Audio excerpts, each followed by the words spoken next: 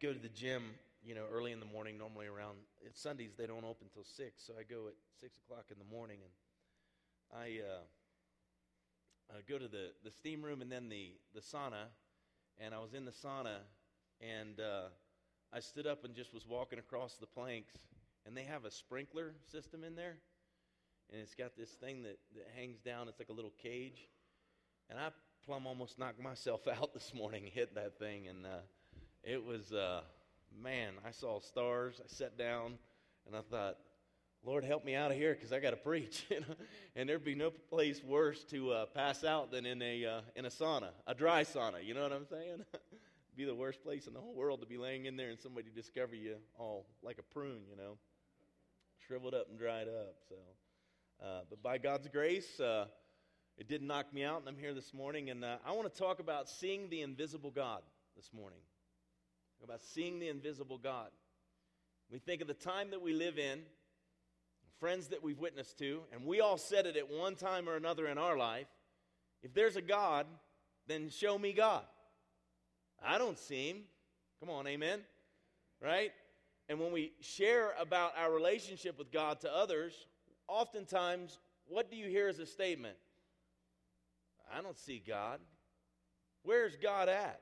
Right? Where's God at when wars are going on? Where's God at when all the calamity is going on in the world? Where's God at when tragedy strikes a child or an individual? When tragedy comes, if there's a God, where's he at, right? People would say that he's invisible. You can't see him. If you will, I believe that God is visible all around us, and Scripture outlines that very, very clearly. If you'll turn to Romans chapter 1, we're going to go there. I don't have the Scriptures on the screen for you today. I do want you to bring your Bibles or your iPads or your iPhones and open the Scriptures up and be using that. Sometimes we use the overhead, sometimes we don't. That keeps you in your own word. Amen?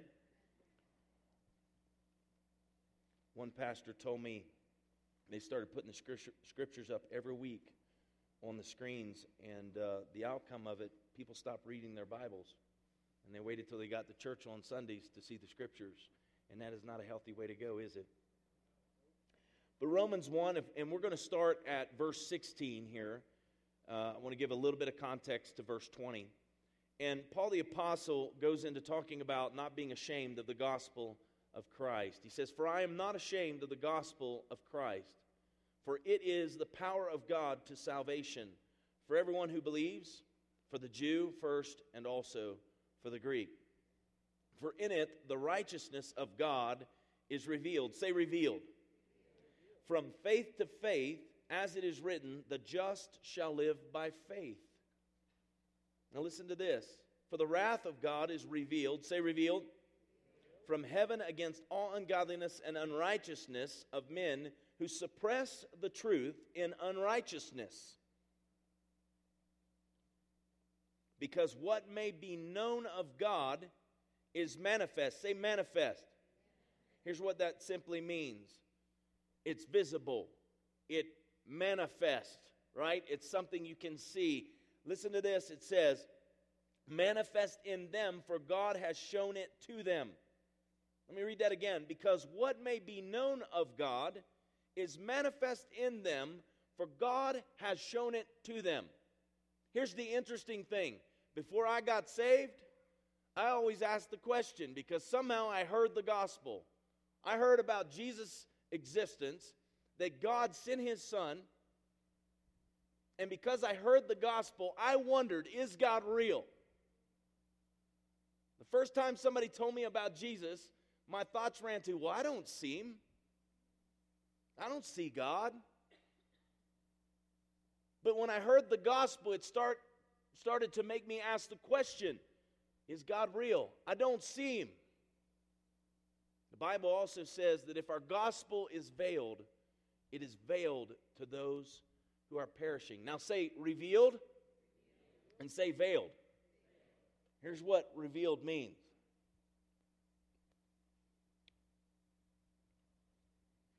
I can hold this up, and you know that under the towel here, right, there's another one that exists just like it, right? Isn't that right? Nope, it looks like that. Right, you know that underneath this, because I hold this up, if our gospel is veiled, it's veiled to those who are perishing. So how is it revealed? How is it that we see the invisible God? How do we come to see the invisible God? Because somebody preaches the gospel, someone shares the gospel, and it reveals, it unveils the gospel. It is seen in the lives of others. It's only when I've seen God working in other people's lives that I'm convinced that maybe there is a God. I still have the question because, well, I don't see him, so does he really exist? Listen, go back to, we're going to hit verse 19 again, because what may be known of God, what may be, say maybe, what may be known of God is manifest in them, for God has shown it to them. Watch as it goes on, verse 20. For since the creation of the world, his invisible attributes are clearly seen, being understood by the things that are made. Even his eternal power and Godhead, or here's what that means, divine nature, God's divine nature, his character, who he is, the attributes of God exist in the divine nature of God. That it's been revealed in everything that we see around us. It says, being understood by the things that are made, even his eternal power and Godhead, so that they are without, say without, they're without excuse. Because although they knew God, they did not glorify him as God, nor were thankful, but became futile in their own thoughts, and their foolish hearts were darkened. Professing to be wise, they became fools. This is mankind's plight.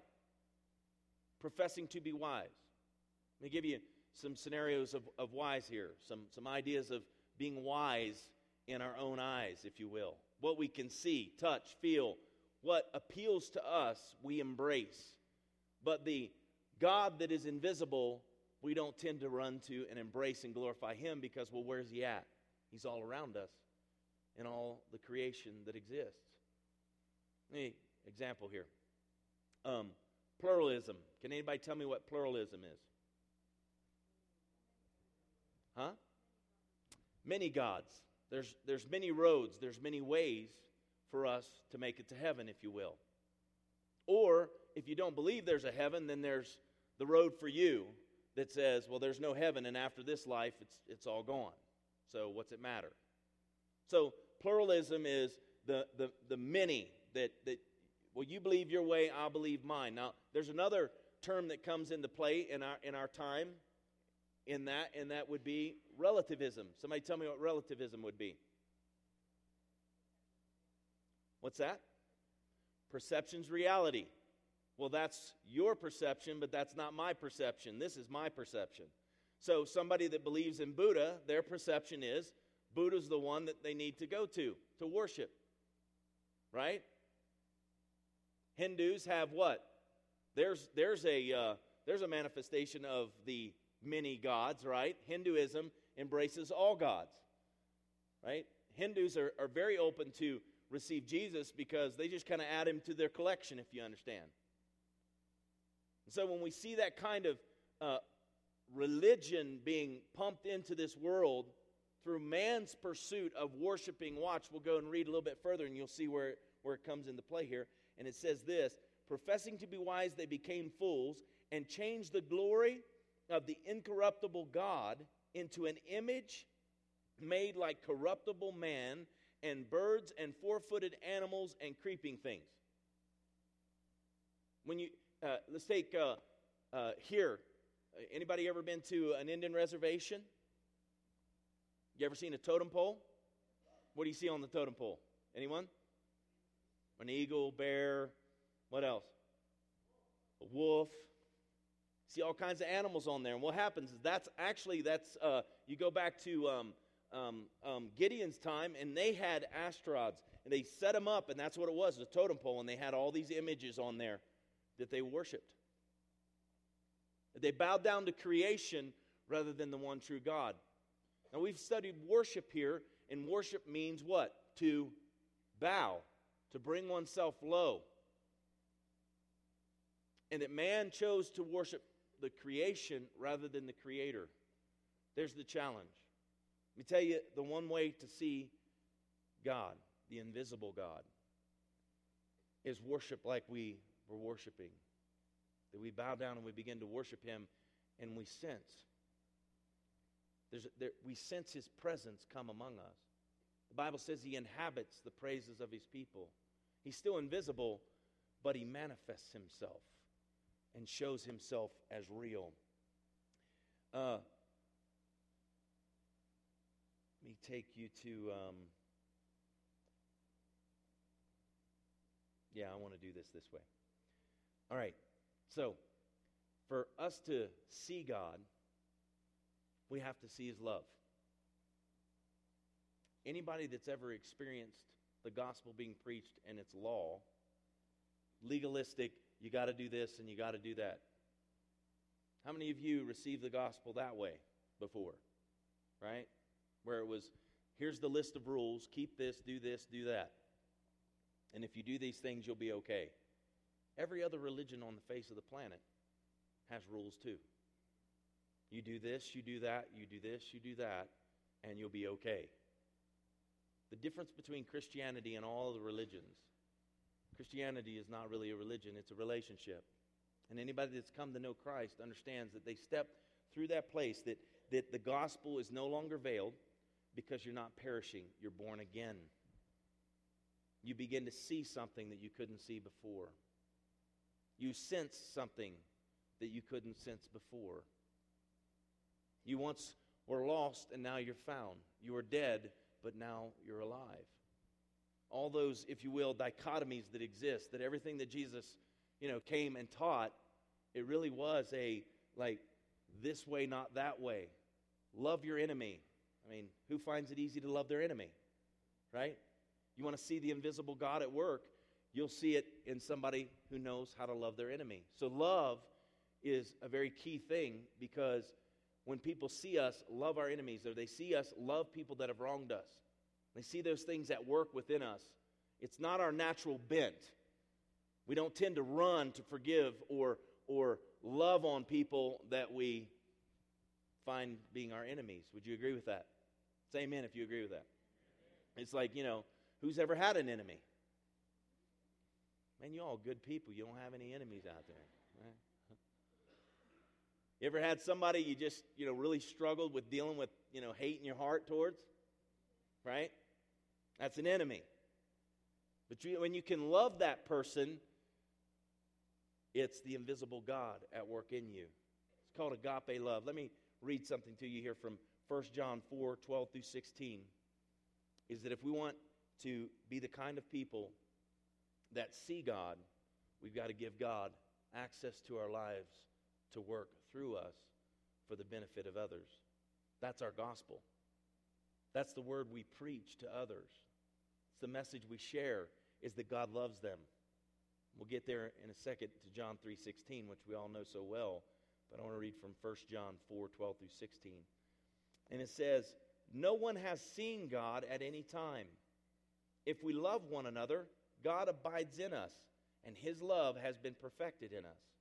By this we know that we abide in Him and He in us, because He has given us His Spirit.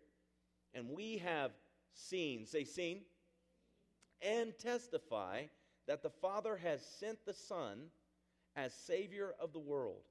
Whoever confesses that Jesus is the Son of God, God abides in Him and He in God, and we have known and believed the love that God has for us.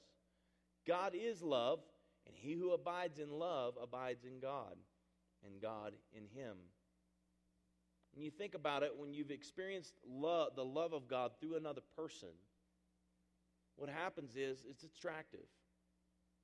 There's nothing about mistreatment or hate or anger, or rejection. Does anybody run to that?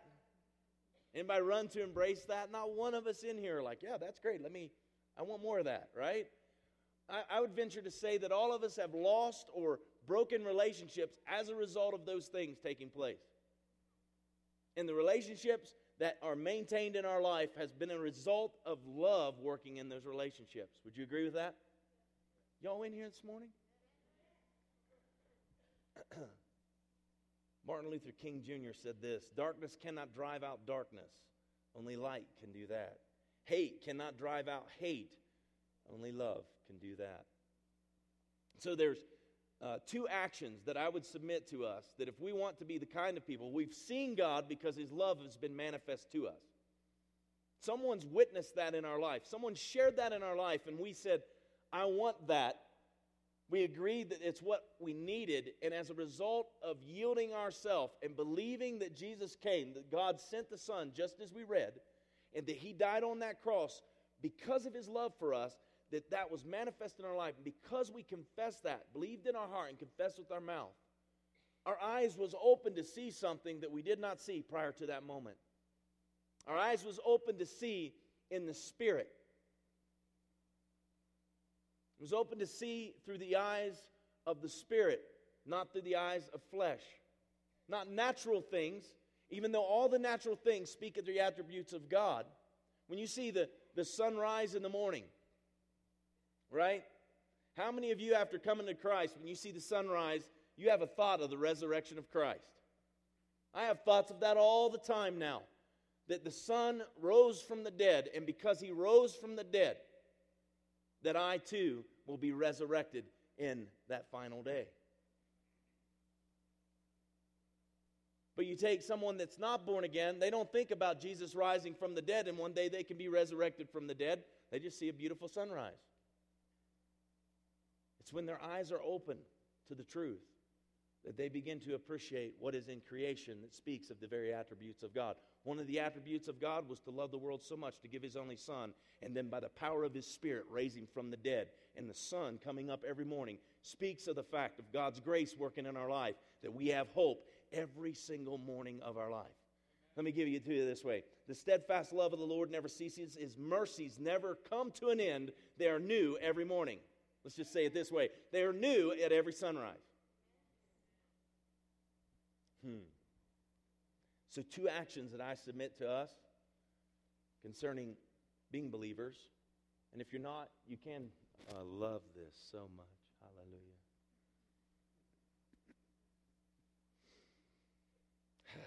Got to keep a good sense of humor when my mic falls off.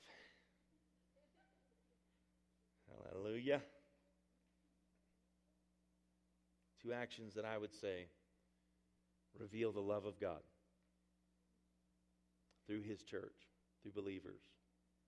And those two actions are, first, our service. Our service to others. See, Jesus was the perfect example of service. Greater love has no man than this, that He lay His life down for His friends. And when Jesus came to this earth, see, we just read a few minutes ago that God sent His Son to do what? To save us. And greater love has no one than this, that He lay down His life for His friends. That was Jesus' service to every one of us. And when we connect with the fact that that was His service to us, we understand that He loved us. We understand He came to die on that cross for us. Why would He do that unless He loved me? Does that make sense to you? If He didn't love us, He wouldn't do that. If we didn't love people, we will never serve them. Anybody race to serve somebody that they don't love or care about? See, I question whether Angie loves me if I say, hey, could you get me a cup of coffee? She goes, your legs aren't broke. I'm like, do you love me? Don't you love me, baby? Right? Praise God. It's not true. She gets me a cup of coffee pretty much whenever I ask. So, but you understand what I'm saying. You don't race to serve people you don't love, do you? Jesus raced to this earth to serve us by giving His life because He loved us. Amen? Listen to this. And that was John 15:13, by the way, that scripture. Greater love has no one than this, that He lay down one's life for His friends. John 15:13. Listen to this quote by Billy Graham. God has given us two hands, one to receive with and the other to give with. We are not cisterns made for hoarding. We are channels made for giving. I would say this, that when we spend time with the Lord, when we come into close relationship and communion with Him, when we hang out with God, not just our friends, but we hang out with God in that alone time with God, there's just something that begins to happen. I can finish a lot of Angie's sentences because I've spent 23 years with her, and I know her so well. She can finish mine. Angie knows what I'm thinking before I think it. And sometimes what I'm thinking is exactly what Angie tells me I need to be thinking. You understand? I think it's the Holy Ghost in her trying to stay, But that's the way it is when you commune with God, when you spend that time and you relate to God, He gets in you in a bigger way than you've ever known He could be. More and more and more. Can you have more of God? It's kind of like He's given to us, to every man, the measure of faith. Isn't that correct? We just read, the just shall live by faith. When we live by our faith, what happens is we become the manifestation of God. We become the ones that, if you will, unveil who He is. Why did God choose the foolishness of preaching? Because He wants to work with us to accomplish His purpose and mission. His heart towards mankind was revealed through His Son, poured into those that come to faith. And once that takes place, we then become the ones that unveil. Now watch. So, some would say, well, yeah, we'll be buying that new one this week. Oh, man, praise God. This is a little frustrating. I'm going to bend my ear. All right. I didn't know where I was now. We become the ones. Thank you, honey. See, I told you, right? We become the ones that basically, if our gospel is veiled, it's veiled to those who are perishing. If God is invisible, it's because a person's not been born again. When a person's born again, they begin to see like they never saw before, as I said. And so it's unveiled. So we'll take this towel right here, and we're using that as an example. But see yourself as the towel, that your flesh, the tint of your flesh. And when we sing in that song, and we're going to, your fire, that His fire would come down. And here's the thing about that statement. Get somebody in here that doesn't know anything about the Bible, and you start saying, your fire fall down, your fire. They're like, your what? Why are you asking for fire to fall down? I just, right? But when you understand something of Scriptures, and you look back on Elijah, someone that got close with God, and you're dealing with people who are worshiping the Baals, they called them, or if you want to, we could just say that false gods, all the exchange of worshiping God for worshiping the creation. That they began to worship the creation back then, it was the same thing. Worshiping man, the body of women, animals, that's what the Baals were. It was all the above. And the one true God was denied. Elijah comes on the scene, and he has it out with the prophets of Baal. How many know this story? A few of you. I guess I got to tell it. So he gets on the scene, and this moment takes place to where he says there's only one true God. And the Baal, the prophets of Baal are like, no, there's many gods, and so on and so on. He goes, I'll tell you what you do. Build an altar. Build an altar. Put the sacrifice on it. And you call for your God, and the God who answers with fire is the one true God.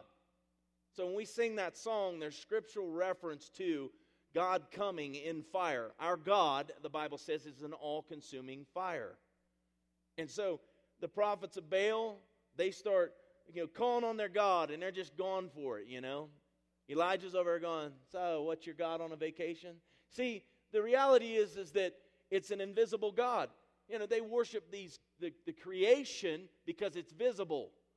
They can't bring themselves to worship the invisible God because the invisible God, worship of Him, takes faith. Somebody say faith. It takes faith to worship Him. And it's impossible to please God without faith.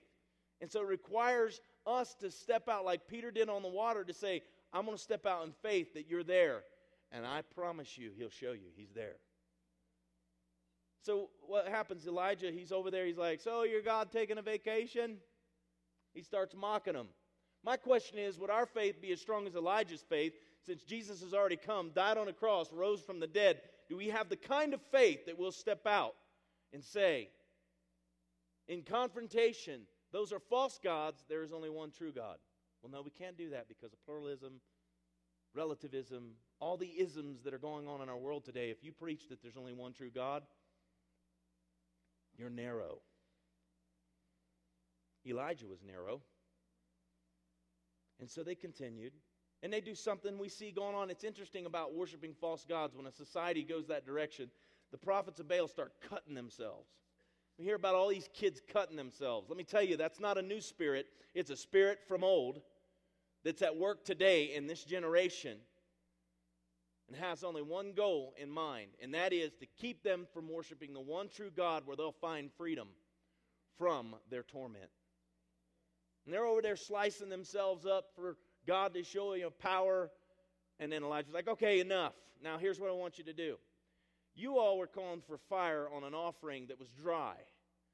I want you to douse it. I want you to soak this thing. And they soak it down.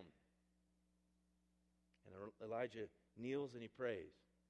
And all of a sudden, out of the heavens comes this pillar of fire over the offering and sucks it all up. Every bit of it. The Bible talks, it laps up even all the water. It just dries everything out and it consumes the sacrifice. We bring the sacrifice of praise into the house of the Lord. We are the altar. We're not just the altar. We're not just the altar, but we're the message. God's word living inside of us, looking for a way to get out. Looking for a way to get out through our actions of love. Looking for a way to get out through our actions of forgiveness. Those are the two things that I would submit to you, probably reveal more than anything we could do, is our actions of love through service and forgiveness. That when we serve people, we're serving them what? Hopefully we're serving them love in all that we do. And it's definitely going to take forgiveness. That's the second point under love. Our forgiveness. Why? Because if you're around other people that need Jesus, you're going to need to forgive them, just like you need them to forgive you. And that was a wonderful place for you all to say amen. How many of you need forgiveness? How many need forgiveness from your wife? You boys better be raising your hand, man. From your husbands. Come on, ladies. Right? From your children. Come on, parents. From your mom and dad. From your friends. From people you work with. From your boss. Some people work for their family members. Yeah, man, it's all mixed up. So, listen to this. Ephesians 4:32 says, "And be kind to one another, tender-hearted, forgiving one another, even as God in Christ forgave you." You think about seeing the invisible God, our service to others, coming along and sharing the love of Christ, an act of kindness, whatever it may be. But in the midst of interacting with people and helping people, how many of you know hurting people hurt people? Huh? You know, I tell you what, being a pastor, that's your life. You help people that are struggling with stuff or dealing with stuff or their marriage is falling apart or whatever it may be, and you start to help them, and the next thing you know, you're the bad guy. You know what I'm saying? Y'all getting nervous. You're the bad guy all of a sudden. Look, if you're going to be a believer that will exemplify the gospel of Jesus Christ, then you can't keep it veiled is the point, right? You can't hide it. Does anybody light a lamp and set it under a basket? Do you hide the light? or do you reveal the light? Do you unveil the light? Do you keep it out in the open so people can see it? The gospel of Jesus Christ, your faith in Him, is the greatest hope of the world. He is the hope of the world. And the greatest hope of the world is that we won't keep it veiled under the tent of this flesh and like, well, I have my relationship with God and I'm good. But it never moves you to the actions of showing that love through service and forgiveness. Why do I say that about forgiveness? I don't think that there's any greater challenge to the church. When we read John 3, I'm going to read the whole thing to you here. And this is kind of how we're going to move into wrapping up, is really reflecting on what this scripture has to say. How many know what John 3, let's quote John 3:16 together. For God so loved the world that He gave His only begotten Son, that whoever believes on Him shall not perish, but have everlasting life. Let's go on. Right? Isn't that right? Let's read through it, from the beginning so that we can see it in its entirety. Listen, because that gives you true context of that passage. And here's kind of how it leads into it, is Jesus is talking to a Pharisee named Nicodemus, a ruler of the Jews. This man came to Jesus by night and said to him, like, he came by night because he's veiling. Look, man, I don't want anybody to know that I'm seeking you out. I want anybody to know that I might believe in who you are. And so it's veiled. He comes veiled in the night. And this man came to Jesus by night and said to him, Rabbi, we know that you are a teacher come from God, for no one can do these signs that you do unless God is with him. Jesus answered and said to him, most assuredly I say to you, unless one is born again, he cannot see. Say, cannot see. If you're not born again, you can't see the kingdom of God. Nicodemus said to him, how can a man be born when he is old? Can he enter a second time into his mother's womb and be born? Everybody say, no way. And the mamas in the house are saying, no way. Jesus answered, most assuredly I say to you, unless one is born of water and the Spirit, he cannot enter the kingdom of God. Two baptisms that we could refer to right there, and that's baptism in water when we become believers. Jesus said that go and baptize. And we are to be baptized and follow Him in that pattern. That's born of water. Now, you're born of your mama out of what? Her water does what? Everybody's like, man, you're getting gross in your sermon. No, the water breaks and you're coming, right? But when we get born again, we are baptized in water for the cleansing of our conscience. It's for our conscience that we know we have followed Christ in His baptism. And then what? The baptism or infilling of the Holy Spirit is the other baptism that we need. Because why? We need to be born of both. He goes on, he says, do not marvel that I said to you, you must be born again. The wind blows where it wishes, and you hear the sound of it, but cannot tell where it comes from and where it goes. So is everyone who is born of Spirit. Nicodemus answered and said to him, how can these things be? Jesus answered and said to him, are you the teacher of Israel and do not know these things? Most assuredly I say to you, we speak what we know and testify what we have seen, and you do not receive our witness. If I have told you earthly things and you do not believe, how will you believe it if I tell you heavenly things? No one has ascended to heaven but He who came down from heaven, that is, the Son of Man who is in heaven. And as Moses lifted up the serpent in the wilderness, even so must the Son of Man be lifted up, that whoever believes in Him should not perish but have eternal life. Now, right now we're getting ready to go into that verse we all know so well. But when we think about it, what Jesus does is He's sharing what we share, the gospel. We testify of what we've seen. It's like, well, you haven't seen God. I've seen God work in my life. I've seen God work through other people to me. I know times in my life when I've been in, say, a funk, right? Anybody ever been in a funk? You know what a funk is, right? Let's do it this way. A trench, right? A grave with no ending. That you get in that slump, or you're just not living right, and you don't know how to make right decisions, and you're left all to yourself, and you're not calling on God because you don't feel like you can approach Him, because you're under condemnation because of your actions. That's when it's good to have other people that unveil Jesus to you.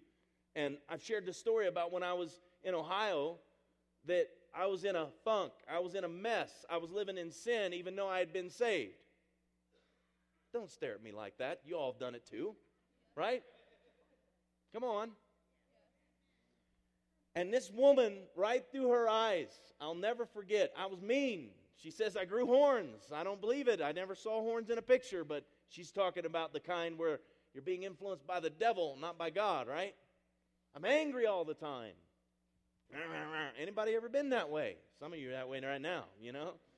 I see some elbows flying, right? But I'll never forget when God convicted me. He sent His Spirit. He didn't come to condemn us. He came to convict us. The Holy Spirit has come to convict us so that we will repent and come into righteousness. Not our own, but that we become the righteousness of God in Christ. And I remember looking at Angie and saying, baby, I am sorry for the way that I've been. And could you forgive me? And I will never forget when she looked at me and said, oh, honey, I've already forgiven you. What I saw in her eyes, because as mean as I was and all the time, how in the world could she muster that kind of forgiveness for that kind of stupidity? It was Christ living in her. It was Christ being unveiled in her actions towards me. It was this creation, just like we'll see a sunrise. It was this creation of God. I don't worship her, but this creation of God revealed His attributes, His godliness, His divine nature, because it is divine nature to forgive people when they do wrong. And she revealed that to me. Because of Christ living in her, she was able to release me from that. And therefore our relationship continued on and became better and better and better. You could have said amen there. So, listen to this as it goes on. What verse was I on? Oh yeah, John 3:16, right? So it builds all the way up to this point, and then it goes into, for God so loved the world that He gave His only begotten Son, that whoever believes in Him should not perish but have everlasting life. Now listen to this. For God did not send His Son into the world to condemn the world, but that the world through Him might be saved.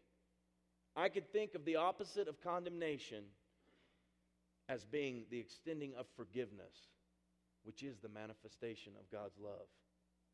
Jesus coming to serve mankind, not to condemn us through His service, but rather to become a sacrifice on our behalf and then extend His forgiveness to us. That's His love being manifest. Listen as it goes on. That through Him it might be saved. He who believes in Him is not condemned, but he who does not believe is condemned already, because he has not believed in the name of the only begotten Son of God. And this is the condemnation, that the light has come into the world, and men love darkness rather than light, because their deeds were evil. For everyone practicing evil hates the light and does not come to the light, lest his deeds should be exposed. But he who does the truth comes to the light, that his deeds may be clearly seen, and that they have been done in God. Now, I want to share with you as we close here. I want to read this to you from Wikipedia. I want to read the whole thing to you. Some of it is just information, and I think you'll grasp that if we're going to be the kind of people that sees the invisible God, then He's got to be revealed. Amen? He needs to not be invisible, if you will. We just read here about coming into the light. The Bible says that God is light. God's love, and He's light. Now listen to this for a second. Invisibility is the state of an object that cannot be seen. Okay? An object in this state is said to be invisible, literally not visible. The term is often used in fantasy, science, fiction, or where objects are literally made unseeable by magical or technological means. However, its effects can also be demonstrated in the real world, particularly in physics and perceptual psychology classes. Since objects can be seen, listen to this, by light in the visible spectrum from a source reflecting off the surface and hitting the viewer's eye. The most natural form of invisibility, whether real or fictional, is an object that neither reflects nor absorbs light. That is, it allows light to pass through it. This is known as transparency.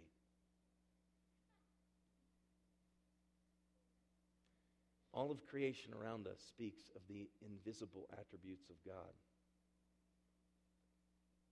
Think about it this way.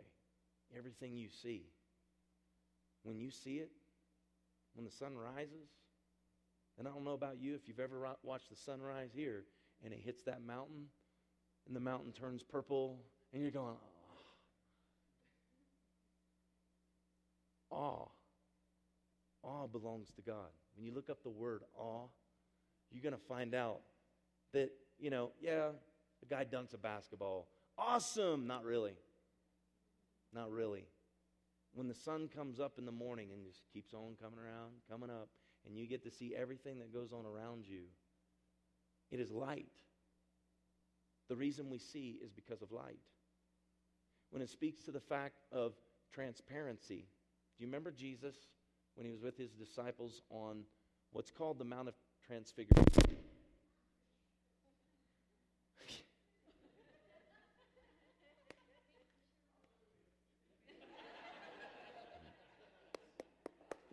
Praise God. When he's on the Mount of Transfiguration, it's called the Mount of Tabor, or Mount Tabor. And he's up there and he's praying.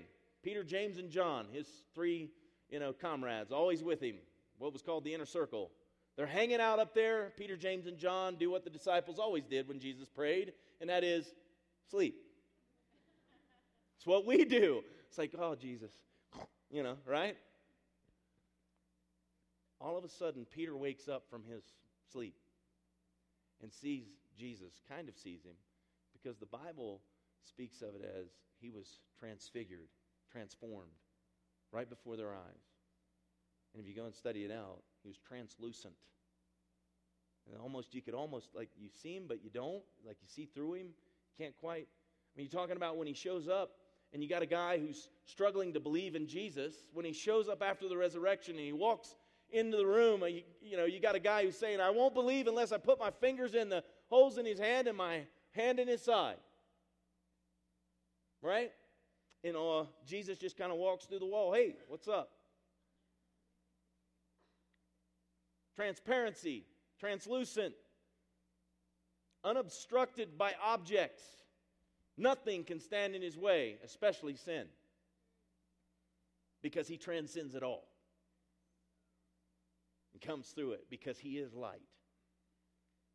And his light is manifest in the place of love. And we unveil the invisible God when we let his love work through us in service and forgiveness. When we serve others with his love and we forgive them when they fall short. Because chances are, every single one of us are going to fall short in one way or another in a relationship that we're in just some fashion or another. Why? Because we're all working out our salvation. Say that with me. Working out our salvation. Has anybody in here arrived? Raise your hand if you. Man, I've arrived. Man, I know I am like Jesus completely. Nobody, no takers on that, right? So we're all heading in that direction. It's important for us to recognize that seeing the invisible God, why he chose to do it through us, is beyond me sometimes. You know as well as I do that God could just part the sky. One day he will, by the way. The heavens will roll back like a scroll, and Jesus will come back riding on a white horse, fire in his eyes. The Bible says a tongue like a sword, There's the sword right there. It pierces. It pierces through. It divides asunder. It separates joints from marrow. The Word has a way to speak to us. It sees us exactly where we are. And it lets us know that He's not as invisible as we think that He is. Because when the Word speaks to us like that, we know He's here. And I may not see Him with my natural eyes, but I certainly see Him with my spiritual eyes. The Bible says that spiritual things are not carnally discerned. The kingdom of God, this is what Jesus was saying to Nicodemus, you can't enter into the kingdom of heaven unless you're born again. You must be born of water and spirit. He talks to him about understanding, well, you see the wind, or you know, you don't see the wind, but you see the effects of the wind. Anybody drive in this morning and see all the dust kicking up this morning here in Colorado, right? It's like, where's that dust coming? That dust just decided, like, I'm going to jump up off the earth here and just float around. No, the wind caused that. And when the kingdom of God manifests, when there is something visible, it's because the Spirit of God is moving in us and manifesting His attributes out of us. All this around us, the whole world, functions off of the words that God spoke. Go back and read the book of Genesis, and you'll see right there that everything you see going on around us outside every day is because of words that God spoke into existence. Christianity, our faith, God visible through us in our actions of showing love through our service and our forgiveness towards others, because God didn't send His Son to condemn the world, but to save the world, is manifest right there and shown forth for us to live out so others can see it. Now, doubting Thomas was the perfect example of who we all are at times, who we were before we believed. And here's the deal. We got a blessing from Jesus. Did you know that?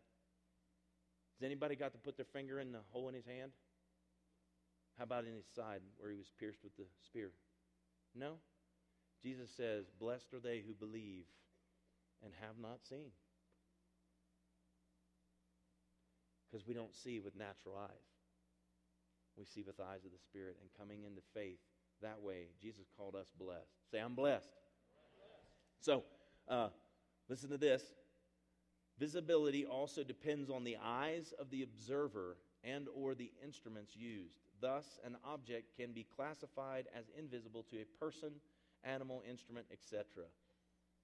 If our gospel is veiled, it's veiled to those who are perishing. Why? Because the light, the Bible says, the light of the glorious gospel of Jesus Christ, it's not shining on their spiritual eyes. Do you understand? They can't see it yet because they've not heard it or had it acted out in their life to where they too could come to the faith and see. This is the, if you will, the paradox of it. See the invisible God. How do you see something invisible? You see in the eyes of the Spirit. Do you see your spirit? Do you know you're born again? Do you know the Spirit of God lives in you? Did you know the moment that you were brought back to life, regenerated, you have a spirit? You can't see your spirit, but you certainly know its influence is going on, right? Huh? People in the world, people who haven't been born again, what do? They don't even know they're sinning. They don't even consider it. They just do it, and it is what it is. But boy, once you've come to the saving knowledge of Jesus Christ, and you go the wrong way, you talk to somebody the wrong way, you treat somebody wrong, something happens to you. That part of you that's invisible, that's been born again, connected to God, begins to say, hey, that is not what you should do in that situation. Can you say amen to that? Stand your feet with me if you would. Father, I pray in Jesus' name that, Lord, as we continue to live out our relationship with you, Father, where you are invisible in that sense to the carnal man, invisible to the natural aspect of who we are, God, you're very visible, Lord, in all the attributes of your divine nature. And Lord, you've chosen, through our faith in Jesus Christ, to make yourself known through us to others. So, Lord, I pray that as we live and walk out this love relationship with you, that, Father, we could display that to others through our service to them. And, Father, our ability to walk in forgiveness in the midst of any situation that we may face. Jesus, I am always challenged by the words that you've spoken. It seems so contrary to what we want to do. But, Lord, when we're faithful to follow you in your guidance and leadership, to love our enemies, to, Father, return kindness for evil, all those things that challenge our natural way of thinking, that when we do it, Father, we see you work. So, Lord, I pray in our lives, be it in family, marriages, work, wherever we're at, that, God, we would make ourselves, Lord, more available to you to display, God, your invisible characteristics through your creation, us in particular. I thank you for every person in this room today, God, and I pray your blessings on them. I pray, God, that as they leave here today, that these things would remain in their mind and hearts. And, Father, they would seek you to be used by you to unveil, Lord, your love and divine attributes to others around them, that they too might see how good you are. Pray all these things in Jesus' name. And everybody said, amen. God bless you. Have a great week.